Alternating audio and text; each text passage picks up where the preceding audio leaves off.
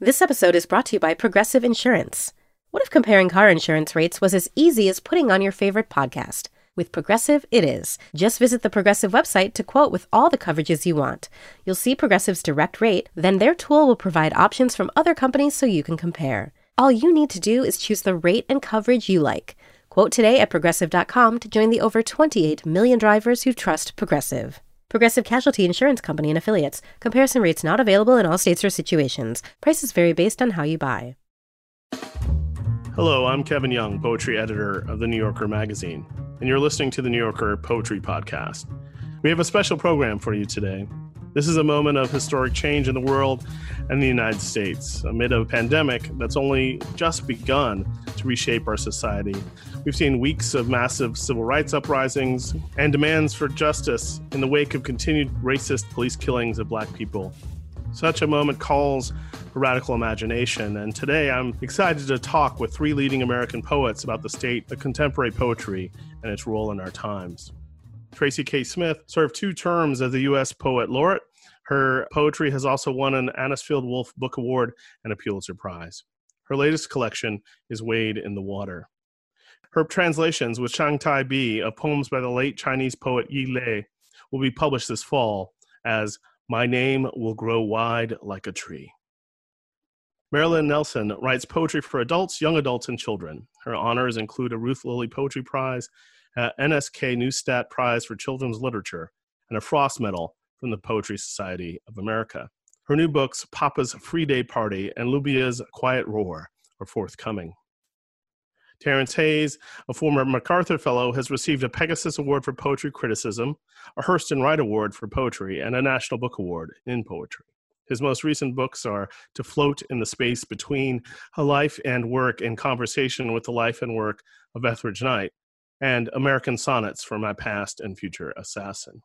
Tracy, Marilyn, Terrance, welcome. Thank you all so much for being here. Thank you. Thanks.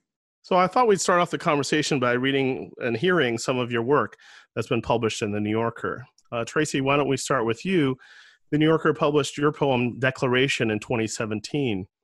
Is there anything listeners need to know about the poem before we hear it?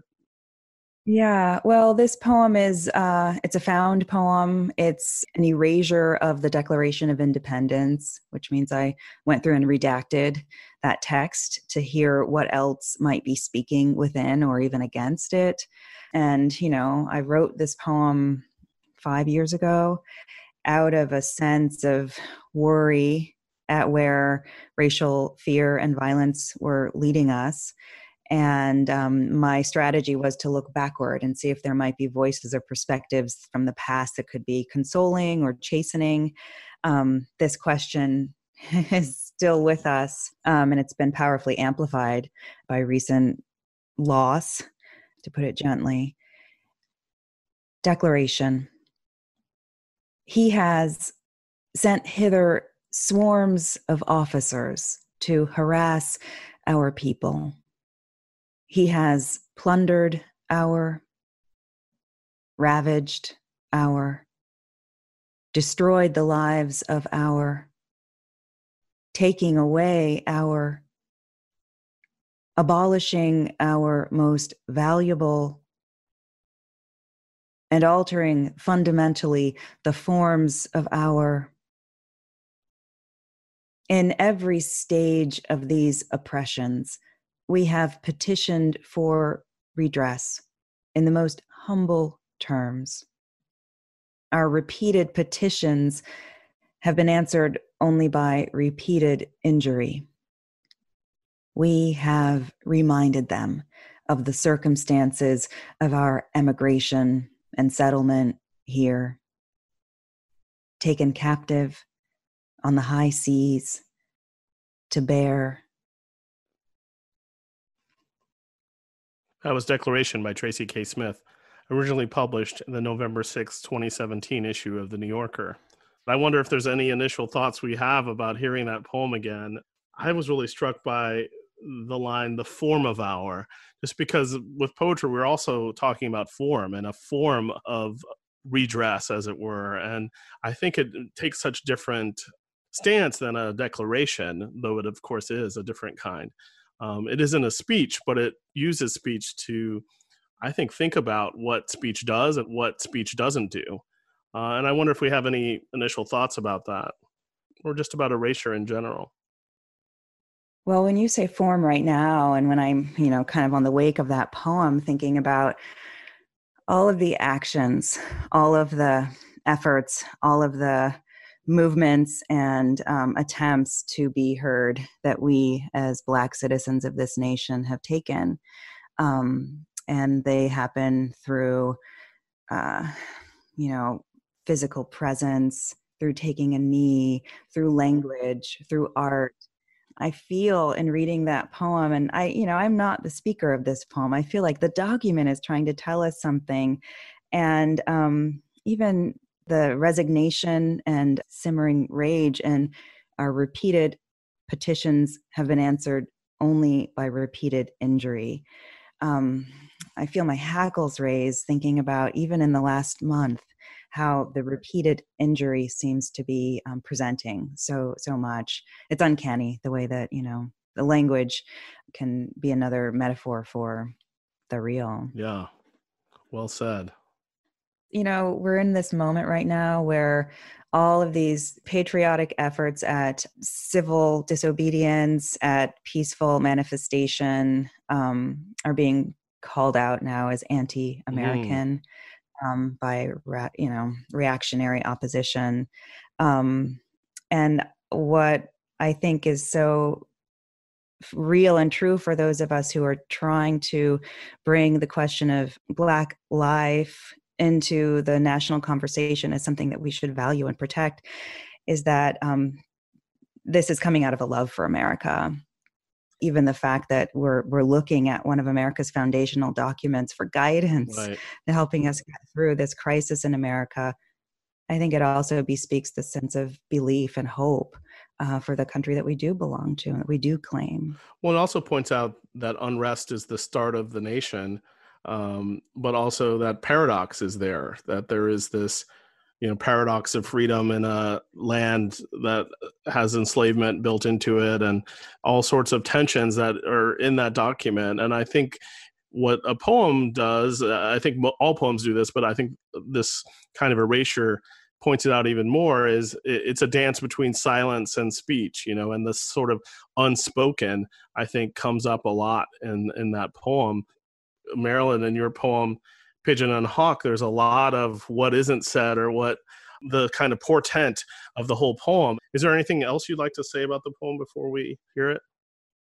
A little bit, I suppose. I owe a great debt to Marilyn Hacker for suggesting I write this story. I told her that this anecdote that had happened to me, and she said you should make a poem out of it, and it can be a companion piece to another poem I had written called Minor Miracle.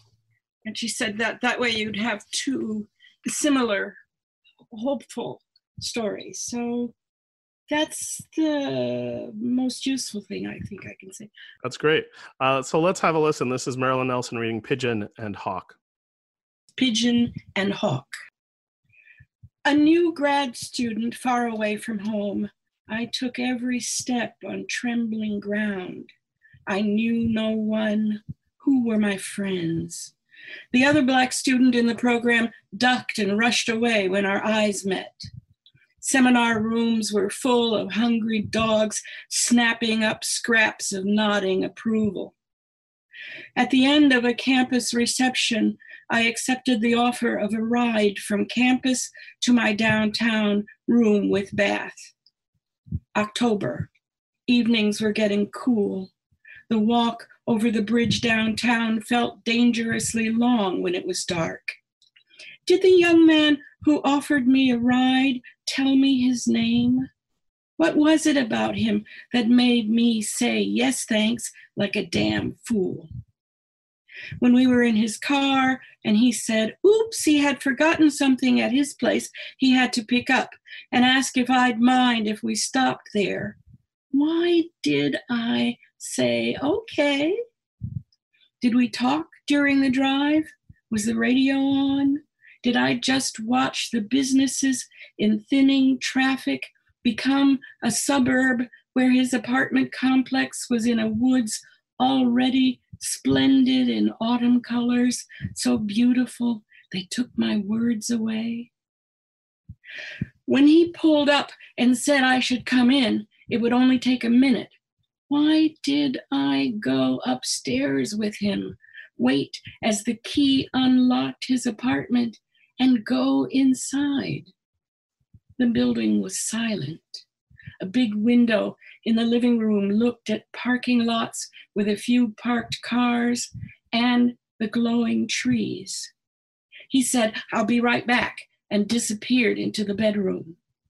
I turned to the view, thinking of nothing, my mind a blank page that grew emptier as the minutes passed. What was he doing during those minutes as I stood dreaming like a fat pigeon in the keen purview of a circling hawk? What could he have needed to go home for that was so important he had to go there first before he drove me home? Was he wrestling with opportunity? Human horrors are not inevitable. Some people stop themselves before they cross moral divides. A drinking buddy might say, "Cool it, bro." A cop might take his knee off a black man's throat. A young man might come out and say, "Okay, let's go," and drive you home. What was his name? That was Pigeon and Hawk by Marilyn Nelson, which appeared in the June 22nd, 2020 issue of The New Yorker. So, we took that poem actually last year in the fall in 2019. And so the thing that came up for me, I guess, thinking about it always was, I had to kind of keep pinching myself, thinking about how prescient this poem was, or was it in fact evergreen? Is it always this ending about the kneeling on a black man's throat? Does that always apply? At the same time, the poem is, as you say, somewhat hopeful. It says human horrors aren't inevitable, but these other horrors that are mentioned sort of feel like they are in some way. They're happening all the time. I'm not sure when I wrote it. I think I wrote it about 2 years ago. I'm not sure who it was at that time, but this is a story that we keep having to see. We keep having to witness the story. And so it's always valuable to know about it.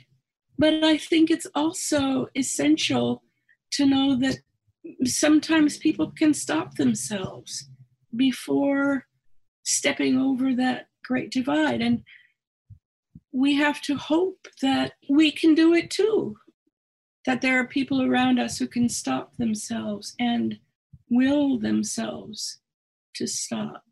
Well, and you also have that friend who says, "Cool it, bro."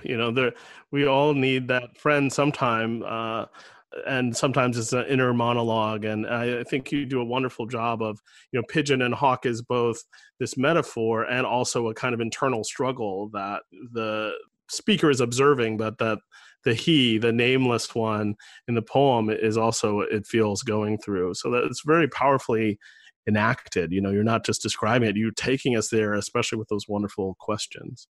Thank you. Such a powerful poem, because throughout, even before we get to the line that says these things are not inevitable, we feel the potential for it. We're living with a dread. We're living bracing to, even as a listener or reader of the poem, how am I going to come out of this? How am I going to walk away with the experience that I'm now going to be carrying? And I think that's so useful, because it also reminds us that's a big part of what it feels like to live in a Black body. And it's not just about a life and death situation, though it often can be, but these other things. And this is a moment where, white people who have never wanted to think about the reality of racism are beginning to say, oh, that might be real. this is an important way that racism presents, as a burden that we live with, preparing for. Always steeling ourselves for the possibility. It could happen. Yeah, if you're white, obviously you don't have to imagine that. Yeah, it has the power of both memory and imagined form, because that questioning that the poem goes through is a larger questioning, I think. And in the same way that the demands or declarations in Tracy's poem are declarations about other things besides the Declaration of Independence, these are questions about other things, I think. And his being unnamed is so powerful and feels true to the experience, but also true to this kind of namelessness that saves the speaker in this one instance, it feels, but also the unnamed things that the poem really names: violence, the threat of violence, sexual violence. There's so much powerfully contained. It's a kind of version of the silence I was talking about with Tracy's poem, the unspokenness. I was also thinking in that poem, the line is kind of a unit of breath sometimes. That's one way of thinking of the poetic line. And I was thinking about what that means in our time when I can't breathe becomes a refrain. And Terrance, your poem, George Floyd, which was obviously written directly in response to recent events, so powerfully enacts some of these questions. And I would like to hear it, but I wonder if there's anything you would need to tell us before we do hear it. So, I typically enjoy being stuck in poems and working through poems. That's mostly how I survived the coronavirus. And I think even one of the poems I sent with this one, I've been working on for about 3 years and feeling, pretty good about that. It's a great distraction. But, I'm downtown. And so one of the very earliest marches happened. I think it was a Friday. They met in Washington Square. So I went. And what I thought when I was out there was that, the person who had the bullhorn was the messenger, which is not the same thing as saying the person with the bullhorn had the message. And that was extremely discouraging for me, to think about where are the real leaders, the sort of moments when we can lay forward a real kind of message about what we're going to do when we get to our destinations where we've been marching towards. And so, I went back in and I thought about that. And so the next morning I woke up and I just I wrote this poem, and I feel like I sent it to you the same day. I want to say I worked on it all day. I know I must have worked on it for at least 8 hours before deciding to just put it in to you and seeing what happened before I did anything else to it, before I thought anything else about it, because of the way language is sort of just colliding. And I think a bunch of what I've been listening to is really about that question. I think in Marilyn's poem, there's this something against cynicism when she says he might take his knee off of his throat, so that when he doesn't take his knee off of his throat, it is very easy to fall into a sort of cynical position at this moment, or lean towards more cynical messages about how we're going to get through this moment. But that might is just so powerful. That revising is so powerful, which is what I think is happening in Tracy's poem. Saying whatever the doctrines are, we know at their heart there's something like humanity. They've been written by humans, whatever they look like. And so we do have to kind of keep revisiting that vision that they lay forward for the country, because the country keeps changing. But all of us are looking for someone with a message as powerful and as goodness as Trump's messages are coming from the other direction, if you follow me. All right, so here's the poem. George Floyd. You can be a bother who dyes his hair Dennis Rodman blue in the face of the man kneeling, and blue in the face the music of his wrist. Watch your mouth is little more than a door being knocked out of the ring of fire around the afternoon came evening's bell of the ball and chain around the neck of the unarmed brother ground down to gunpowder. Dirt can be inhaled like a puff. The magic bullet point of transformation both kills and fires the life of the party like it's 1999 bottles of beer on the Wall Street. People who sleep in the streets do not sleep without counting yourself lucky. Rabbit's foot of the mountain lion. Do not sleep without making your bed of the riverboat. Gambling, there will be no stormy weather. On the water, bored to death. Any means of killing time is on your side of the bed of the truck transporting Emmett till the break of day. Emmett till the river runs dry. Your face, the music of the spheres. Emmett till the end of time. That was George Floyd by Terrance Hayes, which ran in the June 22nd, 2020 issue of The New Yorker. I'm Alex Schwartz. I'm Nomi Fry. I'm Vincent Cunningham, and this is Critics at Large, a New Yorker podcast for the culturally curious. Each week, we're going to talk about a big idea that's showing up across the cultural landscape, and we'll trace it through all the mediums we love: books, movies, television, music, art. And I always want to talk about celebrity gossip, too. Of course. What are you guys excited to cover in the next few months? There's a new translation of the Iliad that's coming out, Emily Wilson. Really excited to see whether I can read the Iliad again, whether I'm that literate. I mean, the jury is out. I can't wait to hear Adam Driver go again in an Italian accent in Michael Mann's Ferrari. He can't stop. I mean, and bless him. I can't wait. Molto bene. Molto bene. We hope you'll join us for new episodes each Thursday. Follow Critics at Large today, wherever you get podcasts. You really don't want to miss this. Don't miss this. Don't miss it. See you soon. It's incredible to hear all three of these poems, which I think are in dialogue with each other in some ways. Terrance and Marilyn's, yours very specifically in the same issue. But I think all these poems resonate with the national conversation that's happening right now, whether it's about racism and state violence or, memory and the future. I think all these things are emphasizing in their own way the terrible timelessness of these subjects. And I've been thinking a lot about the quote, "It's difficult to get the news from poetry," or also I tend to think a lot about protest in poetry. Your poems convince us that the world is part of the poem. I think for many years it was seen as something far outside and you had to create your own sort of special sealed off hermetic world. I'm really wanting us to talk about the way that poetry is working now. Do you think poetry in general is more engaged than poetry in the past, or do you think it has a certain urgency now? How do you think of news in poetry, protest in poetry now in poetry? I feel like a new generation of poets are emerging who are steeped equally in activism and poetry. And by poetry, I really mean craft and tradition.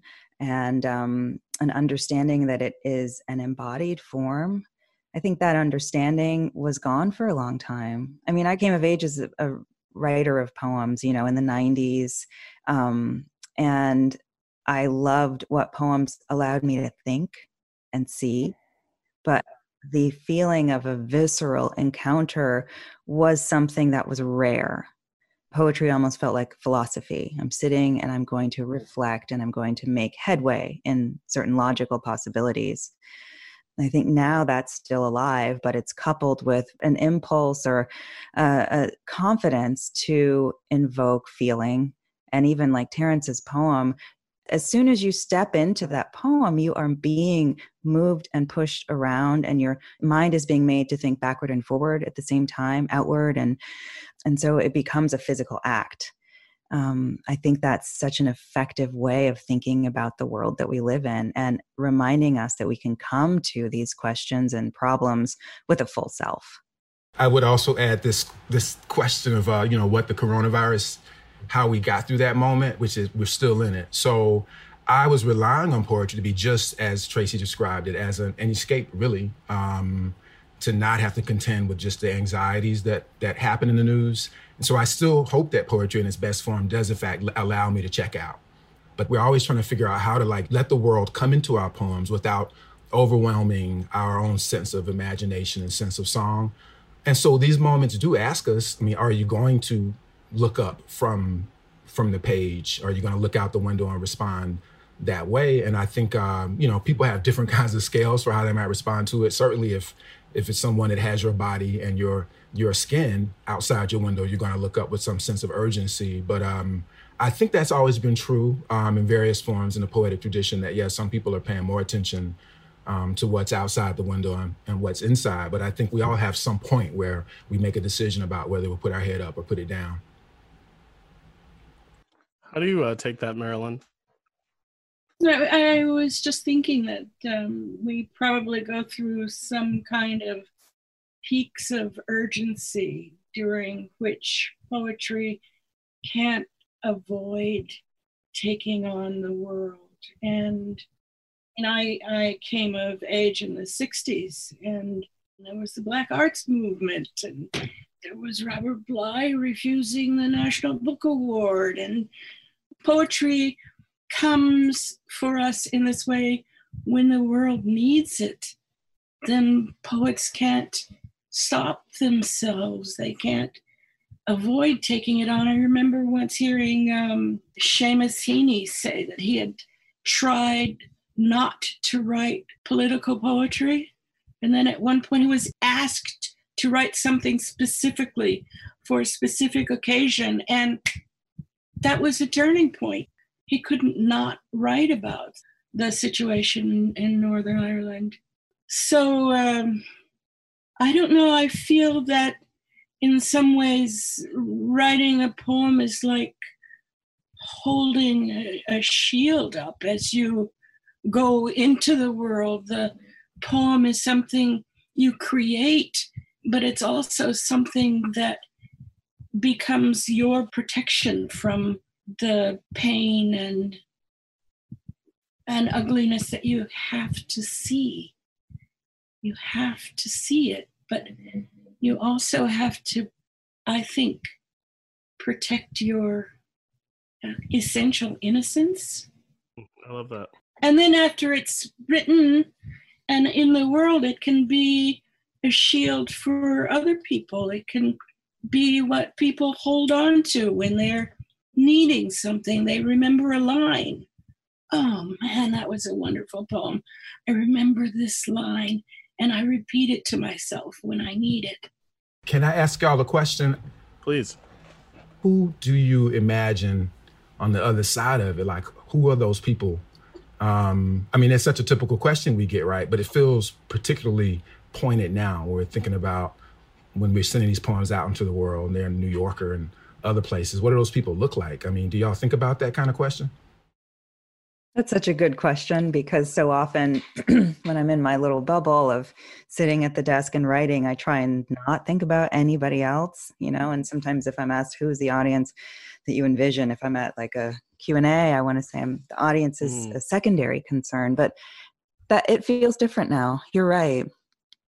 I'd never used or imagined the shield metaphor, but it is a gesture of solidarity and love and belief to someone who you believe is in the position of threat, you know, being threatened, being vulnerable, and also not being given the sense of authority that is rightfully theirs, you know, someone who's not going to be asked to opine.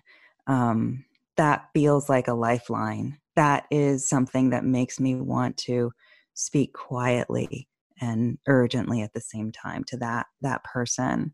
But then there's also the hope. You know, Lucille Clifton had that beautiful answer. I write poetry to comfort the afflicted and afflict the comfortable. And there's something exciting about having a poem appear in the New Yorker that might cause a little bit of unrest and someone who might feel disinclined to think about questions of race and survival and compassion. I feel like that's more and more one of the charges that I feel I've given myself as a poet.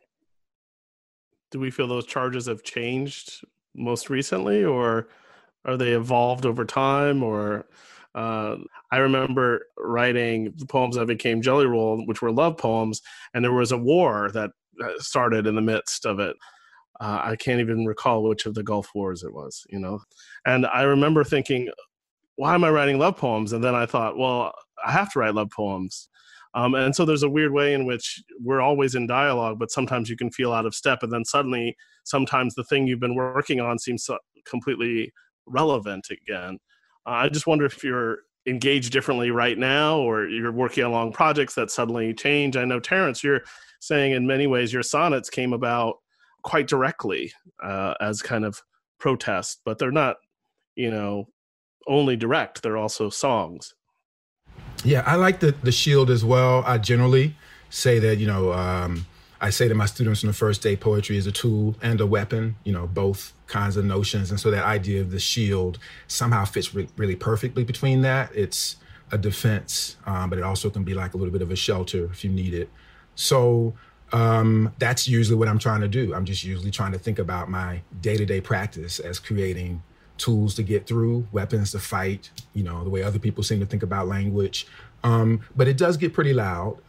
So certainly these last 4 years have been at quite a volume that it would take a political effort to ignore politics. In fact, it would be a very strict statement to say, like, I just don't want to hear any of it. So I'm often just trying to figure out how to let that be part of what I'm going to be doing anyway, as opposed to stopping me from what I'm doing. The question of like what a poem does in the New Yorker or what it does in the world has just been interesting to me because of this last poem, because I got so many texts and emails from people asking me if the first line was a typo or not. So they're like, isn't it you can be a brother who dies, in various ways. Some people saying the New Yorker screwed your poem up, you need to get at them.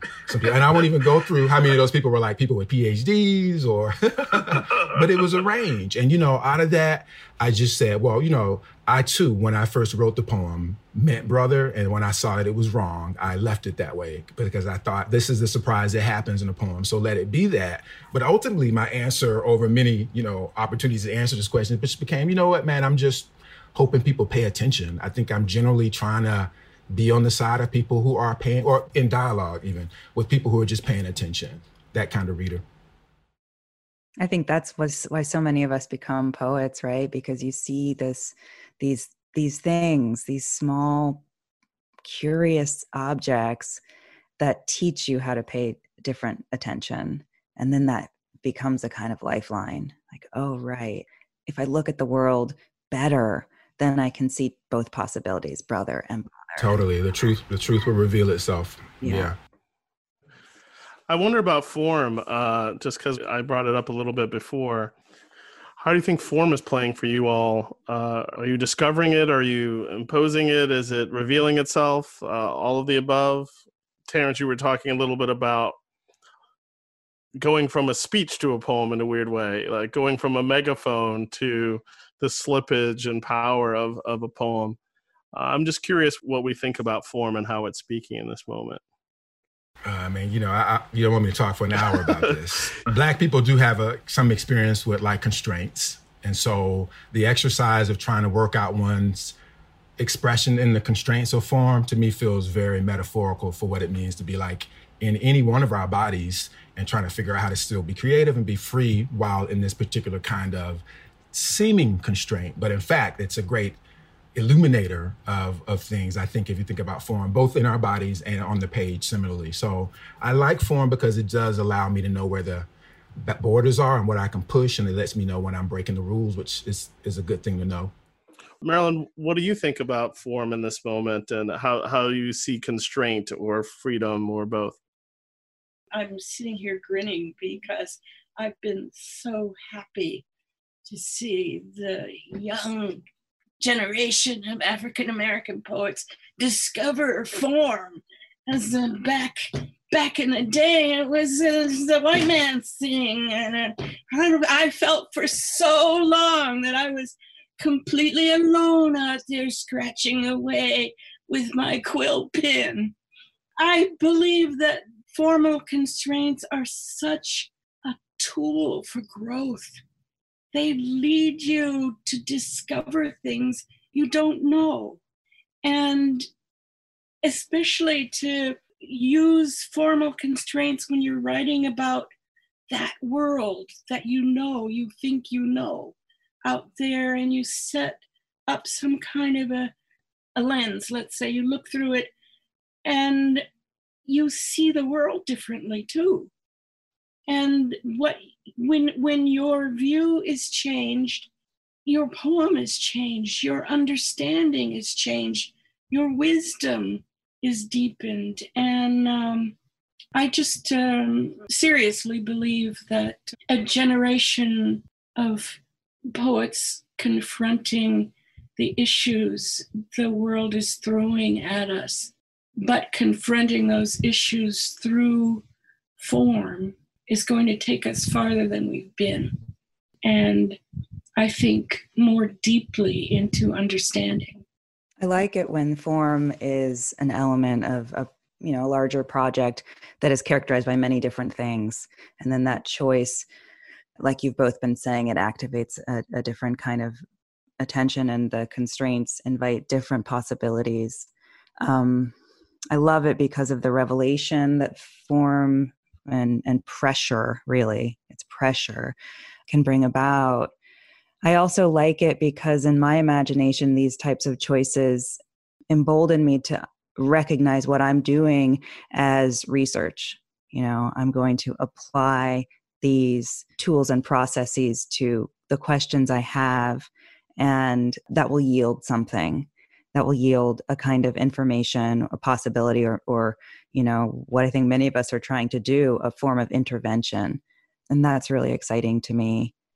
I go back and forth in my head about, sometimes I feel discouraged when people say that poetry is self-expression, and that's where they begin and end. Because I've always felt like, no, I don't know what I want to say until this work has been done, and then I arrive at something that I can't not say. But there is so much that has been silenced in our community, so much that has been said but willfully ignored. And so I think that there is something important about allowing that which needs to be expressed to take on so many different forms and appearances and intensities, so that it can be heard and registered again and again. Well, I think you all are talking in some way about discovery as well, and how form can lead you to discovery, but also hone what that discovery is. And I love, Tracy, what you're saying about something you need to say once you learn what it is, in a weird way. That brother/bother, that pigeon and hawk, that question and answer is always sort of this interplay I see across the poems. I've been thinking a little bit about, and the New Yorker is thinking about, dissent and what dissent means. And I wonder how you approach thinking of dissent in the broadest sense, either in poetry or in art or in our time. I feel awkward about this, but it's a pitch for my forthcoming picture book, which just by incredible serendipity is coming out in September. It's about a little girl named Lubaya, who is an introvert, and she makes drawings. And her parents are activists, and they let her make drawings on the backs of old protest posters. And at some point in the story, there's a headline, breaking news, and something big has happened. And the mother says, oh, we've got to march again. Lubaya, can we have those old posters back? And then the last scene, they're at a march holding these protest posters that have this little girl's crayon drawings on the back. And people are saying that her drawings are powerful dissent. She's an artist. She just was following her need to make art, but it turns into what people need that teaches them something about being human.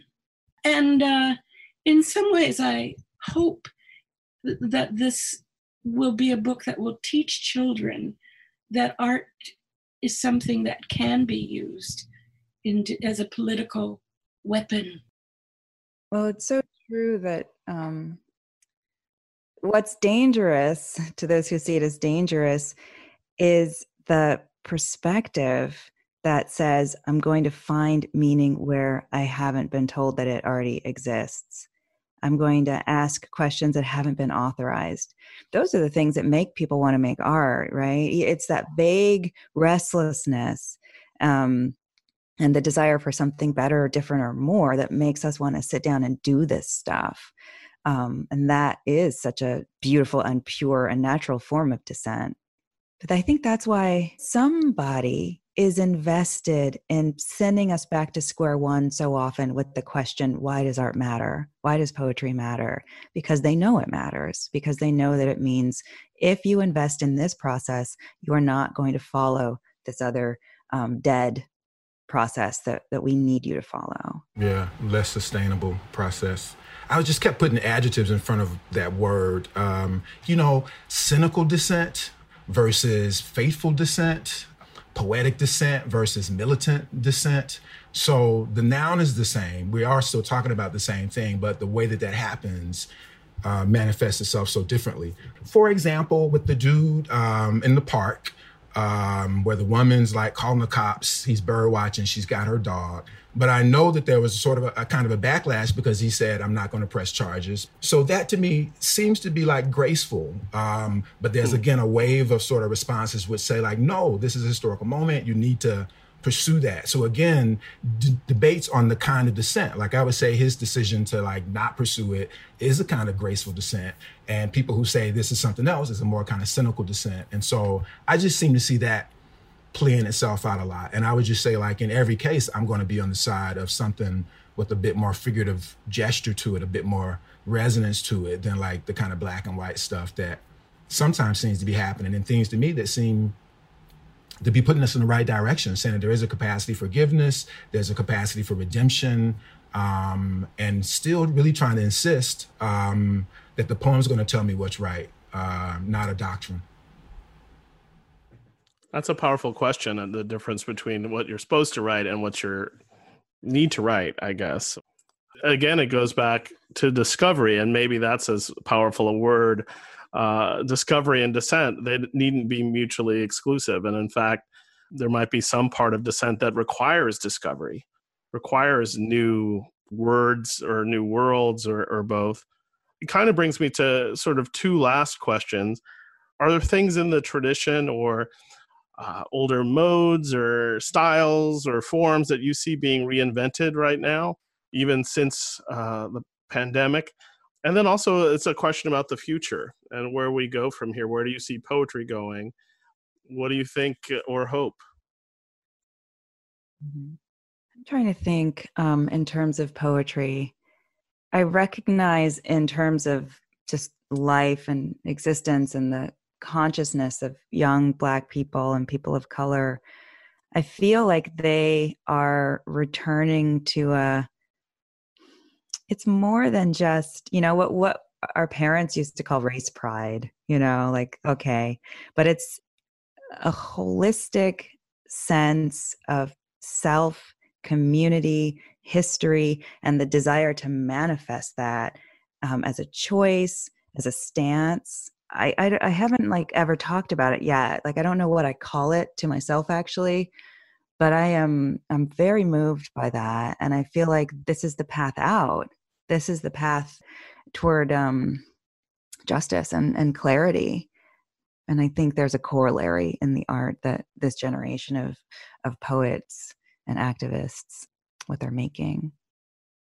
I'm already starting to try to work on my syllabus because I am so worried about how these kids are going to focus when the fall rolls around. So I knew immediately, I was thinking about graduate students, but of course I have a 20-year-old and a 17-year-old at home. So it's even closer than that, undergrad, high school kids. And I just am constantly trying to figure out what would I be able to do in poetry? What would I be able to show them and give them to help them understand, to get away from it or to have these tools that we're talking about. And so generally, I have said to both those groups, my kids in my home and the students that I'm teaching is like, well, poetry is about problem solving. I mean, this goes back to this question of just self-expression. Like there is a way that if you're really writing poems, you're often solving problems, revising things and trying to see, it's figurative, it's math in some ways, right? So that exercise is trying to prepare you to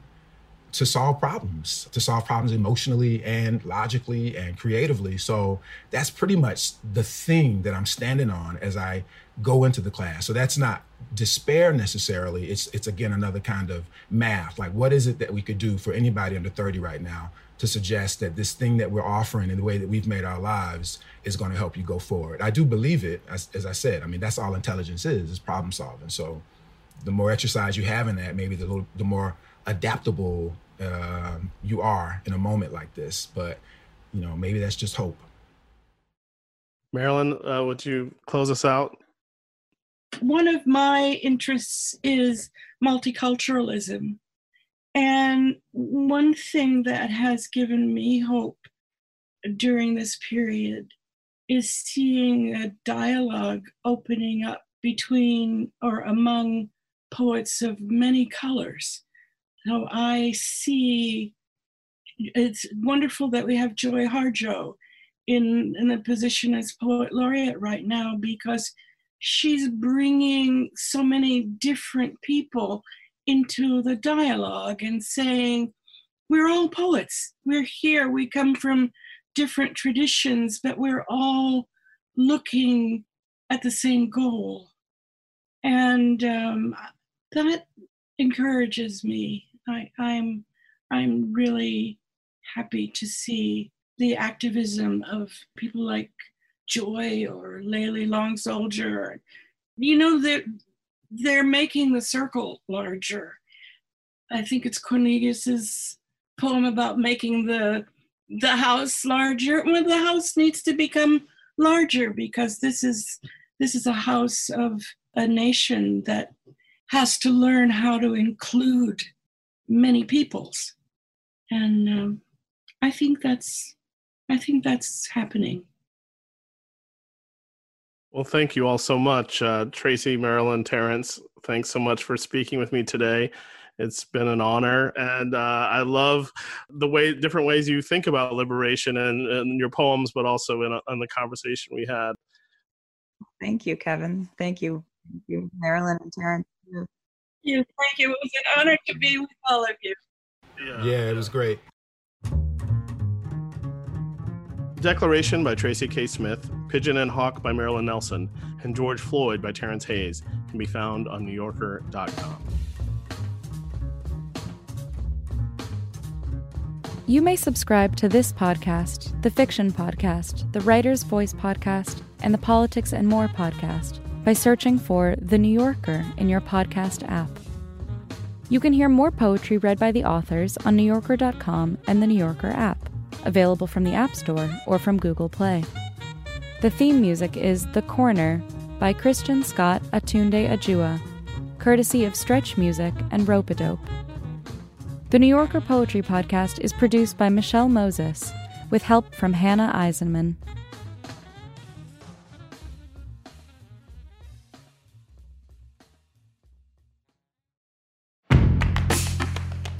Hi, I'm Deborah Treisman, fiction editor of The New Yorker. Each week on the Writer's Voice podcast, New Yorker fiction writers read their newly published stories from the magazine. You can hear from authors like Colson Whitehead. Turner nudged Elwood, who had a look of horror on his face. They saw it. Griff wasn't going down. He was going to go for it, no matter what happened after. Or Joy Williams. Her father was silent. Slowly, he passed his hand over his hair.